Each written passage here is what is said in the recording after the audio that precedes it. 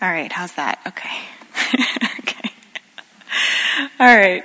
So this afternoon we want to transition into some of the direct practices to work with pain and discomfort. Oh, okay. Okay. And what we mean by direct practices is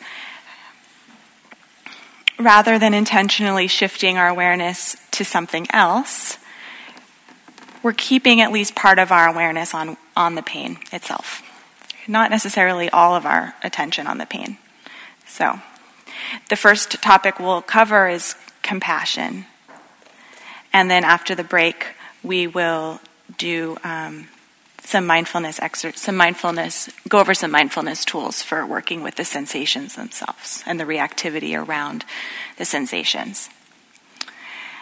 So, compassion. So I want to talk about what compassion isn't, what it is, and then how we practice it. And then we'll do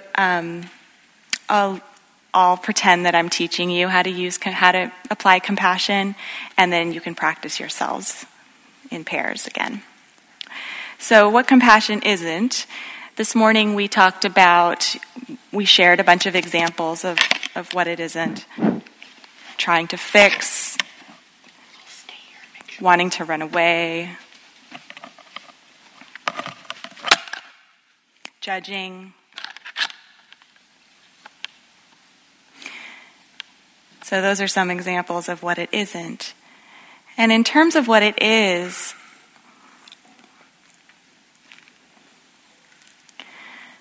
for me, the simplest understanding I have is that it's reaching out a hand.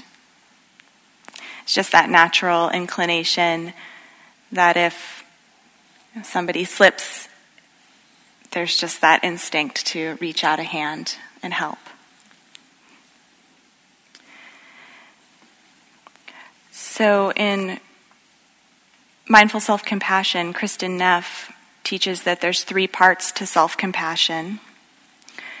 3 aspects of self-compassion. One is kindness versus judgment.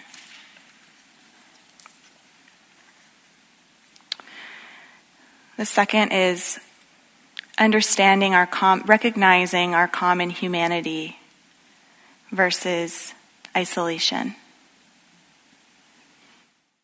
Deliberately reflecting on the normalness of our human experience, the commonality of our human experience, to help depersonalize it.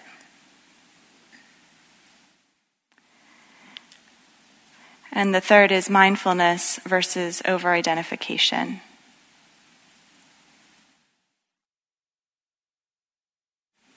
Mindfulness in terms of being aware, knowing the aspects of pain and suffering as they are, as parts of nature, as parts of the human experience, versus this is my stinging, burning pain, suffering.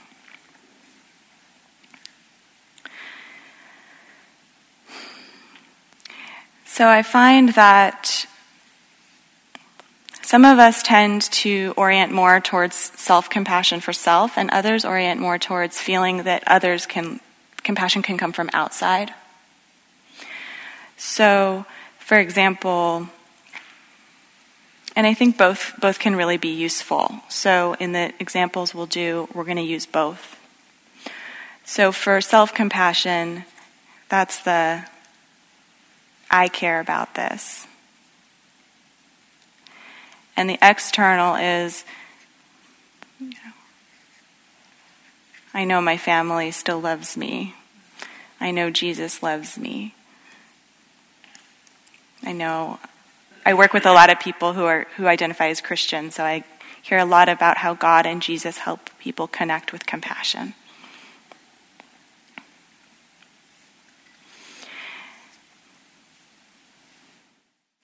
And one thing I've been reflecting on personally is that compassion is about a relationship. So compassion lives in the relationship to whatever's happening. So in self-compassion, it's some part of myself is relating to another experience in myself with care, love, and that open hand. And then if I'm orienting outwardly, it's that I feel that I'm still loved by something outside of myself. And it's that feeling of being loved and cared for that reduces a lot of the agitation around the pain, some of the meanings that we naturally create around pain. This shouldn't be happening to me. Why me?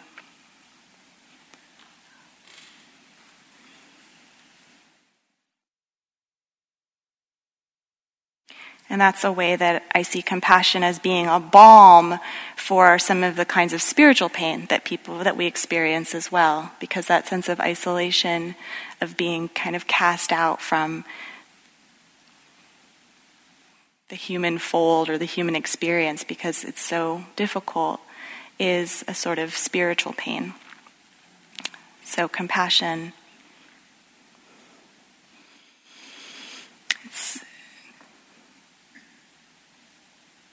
it seems to be a balm and help on many levels. Yeah. So just a couple stories from my own life. I have some chronic pain in my face that actually gets exacerbated when I meditate. And so I've learned on meditation retreats how sometimes that pain can feel it's just there's a lot of fighting against it. And I don't feel like I can control the fighting against it. So for me, I will often kind of sing to myself, actually, when I'm in that kind of discomfort.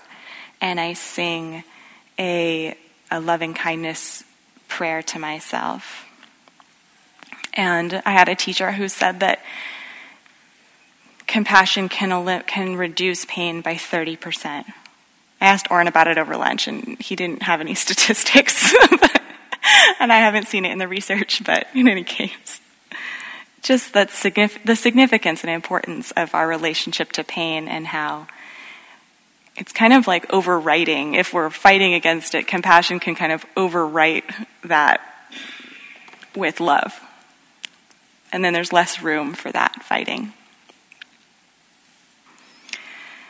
And then another story is that one day at work at the hospital at UCSF, I was really working with this. Okay, whatever the patient does, I'm not going to run away from it, and I'm not going to try to fix it. Okay, whatever they do. And so I was really set on that day. And there was a patient in the ICU, and she was really angry. I forget what she was angry about, could be anything. And she kept saying some, she's angry about this, she's angry about that, and I kept just kind of standing there and being like, yeah, you're angry about this, you're angry about that. And I thought, I went past the point I normally would have in terms of accepting her. Usually I would have, escaped before that. But I stuck with it longer this time. And all of a sudden, she said, You're a little bird that visited me today. Just some random thing that really surprised me, kind of out of left field. So,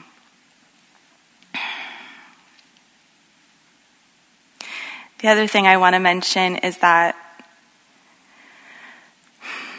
for me, and I think this is for others too, that one of the hardest parts of being with patients who are suffering is working with our own helplessness. It's so unbearable sometimes.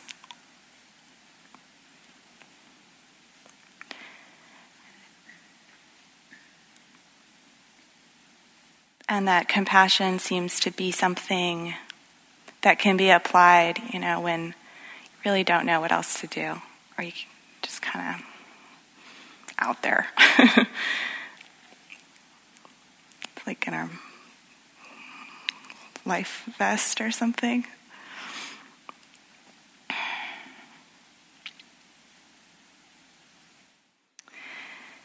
So that's a little overview on compassion. I'm sure you all have your own experiences with it. And we want to do some practices. Add one or two things? Yeah.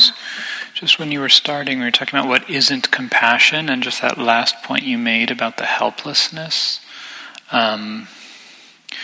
Kind of in the Buddhist tradition, they talk about these like a near miss, like a quality that's close to compassion but not quite compassion. And I think that's helpful to name, particularly as we start to move into the practices. So on one side, we can have pity for someone, which in this definition has a sense of separation, right? Like, oh, poor you. It's that sense of sympathy, like you're suffering over there, and I'm so sorry about that. So we're not actually joining, we're not actually contacting the pain. So it's a little bit too pulled back. The other side is that we fall into the suffering. Instead of actually having compassion, which, like that beautiful image Evan offered of lending a hand, we actually become overwhelmed by the suffering. It consumes us. And that's also not compassion. It's also not helpful. Like if someone's drowning, they don't want you to jump in the water and start drowning with them. They want you to, get a buoy or a stick and help them. If you're like, oh my God, you're drowning. Now we're both drowning. Like, this is not good. So compassion is this very subtle, and it's not a fixed state. It's this very subtle, again, as Evan was saying so beautifully, it's in the relationship. And it's not too close, but it's not too far away. It's just that meeting of suffering with the tenderness and the willingness to support.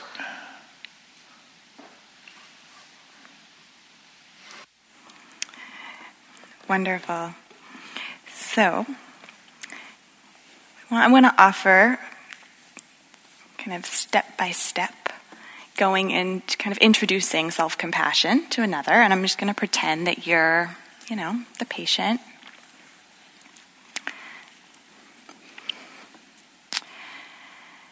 So, if a good friend were in pain, how would you feel towards them? If a good friend were feeling the pain that you're feeling today, how would you feel towards them?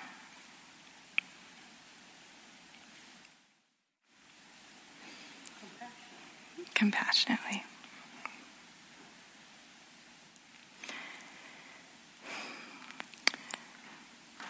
So then, if someone you care about was with you right now, everything you're going through right now, how do you think they'd relate to you?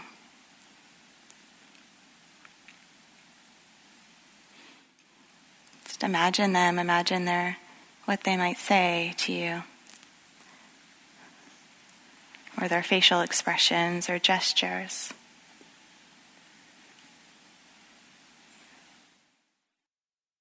And I'm wondering if, as you're thinking about that, if you can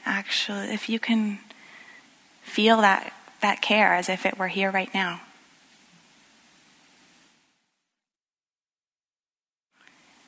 If you can let yourself receive some of that care.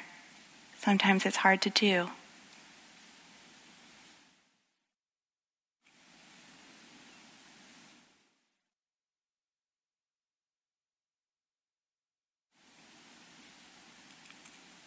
And now, I'm wondering if you can feel any of that sense of care for yourself right now.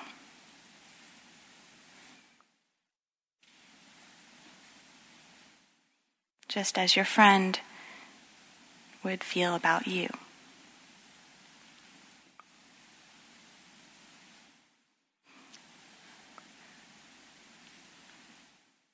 And it may just be a little bit of care, a little bit of compassion.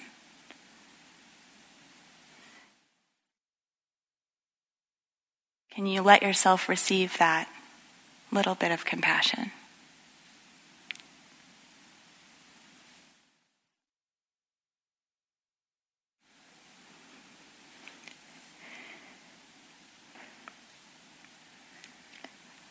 So that's one series of questions that can be helpful for slowly, step by step, moving towards self-compassion. Any reflections on that or questions? I want to do a guided practice too. We're going to do a guided compassion practice. Oh.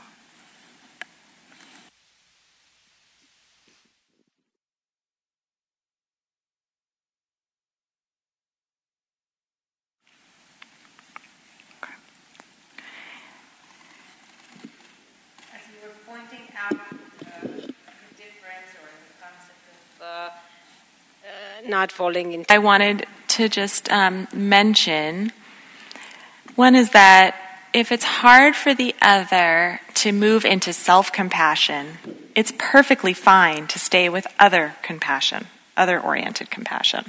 If that's, if you're working with patients like mine, it's a crisis. It's a time of crisis. It's not a time to struggle and figure out how to be self-compassionate if that's really hard. So just stick with other. And then the other thing is that, just as in our other practices, that what would come before this would be some education and invitation. Seems like you're having a hard time. What has helped some of my other patients is to bring a little more kindness for oneself. I'd love to talk about that with you or explore that with you. How would that be? You up for that? So that, right, for the relationship and for consent and interest. All right. So we'd love to hear how that went for you. Any surprises, learnings, questions?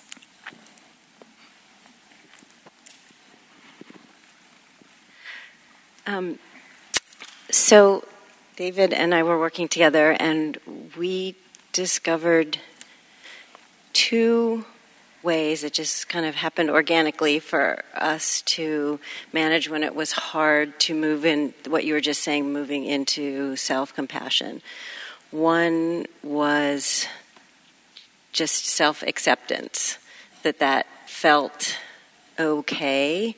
When it was hard to move into a deeper kind of compassionate experience, it was, well, I accept that this is the way it is right now, and I can be there. And that was nice to sort of feel like that was an option if going deeper was harder. And then the other one that we discovered was that it was okay to be fluid, that if sitting with self-compassion for a while was hard, we could move back into, well, what does it feel like to feel compassion for someone else? What does it feel like for that other someone to feel compassion for me? And we could move among all of those options and then maybe touch back into the self-compassion again. And then when that got difficult, we could move around. So it felt nice to have options and not have to feel like, okay, I got to get in this and stay here, because even if it feels hard. So, yeah. Thanks. Great, thank you. It's a great point that obviously when we're struggling, go where it's easy. Follow the easy road. Yeah.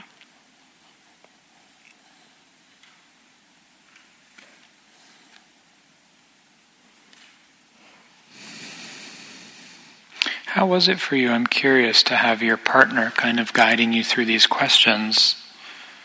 How did that feel internally?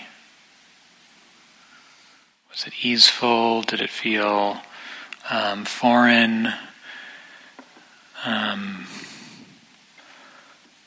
Was it eye-opening? Was it simplistic? Like, what was your felt experience of having someone kind of invite you to look at the situation from those different perspectives? Yeah, David? Well, it was a very intimate process of discovery of something very intimate. And so it was like titrating, little by little, sensing whether or not one could go any further. Trying to feel that out little by little. Yeah, nice, beautiful. Yeah, we're working in the terrain of the heart here, and so that kind of sensitivity and attunement is really important, right? So we don't cross a boundary that's not welcome, or step ahead of where someone already is. Yeah. Any other experiences or comments or questions? Yeah.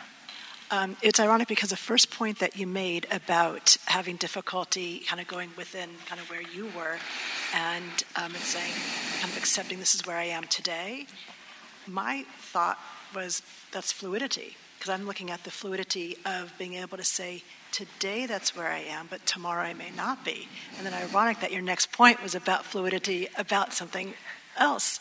So I thought that was kind of interesting and appreciating, yes, we go where it's easy and where it's comfortable. But I also found that observation about just accepting where I am today is so powerful. So I just wanted to comment on that because, again, that could already be such a self-accepting piece. And working with those in crisis or chronic issues, they can't go beyond. So just being able to recognize and validate that, I think, is very powerful.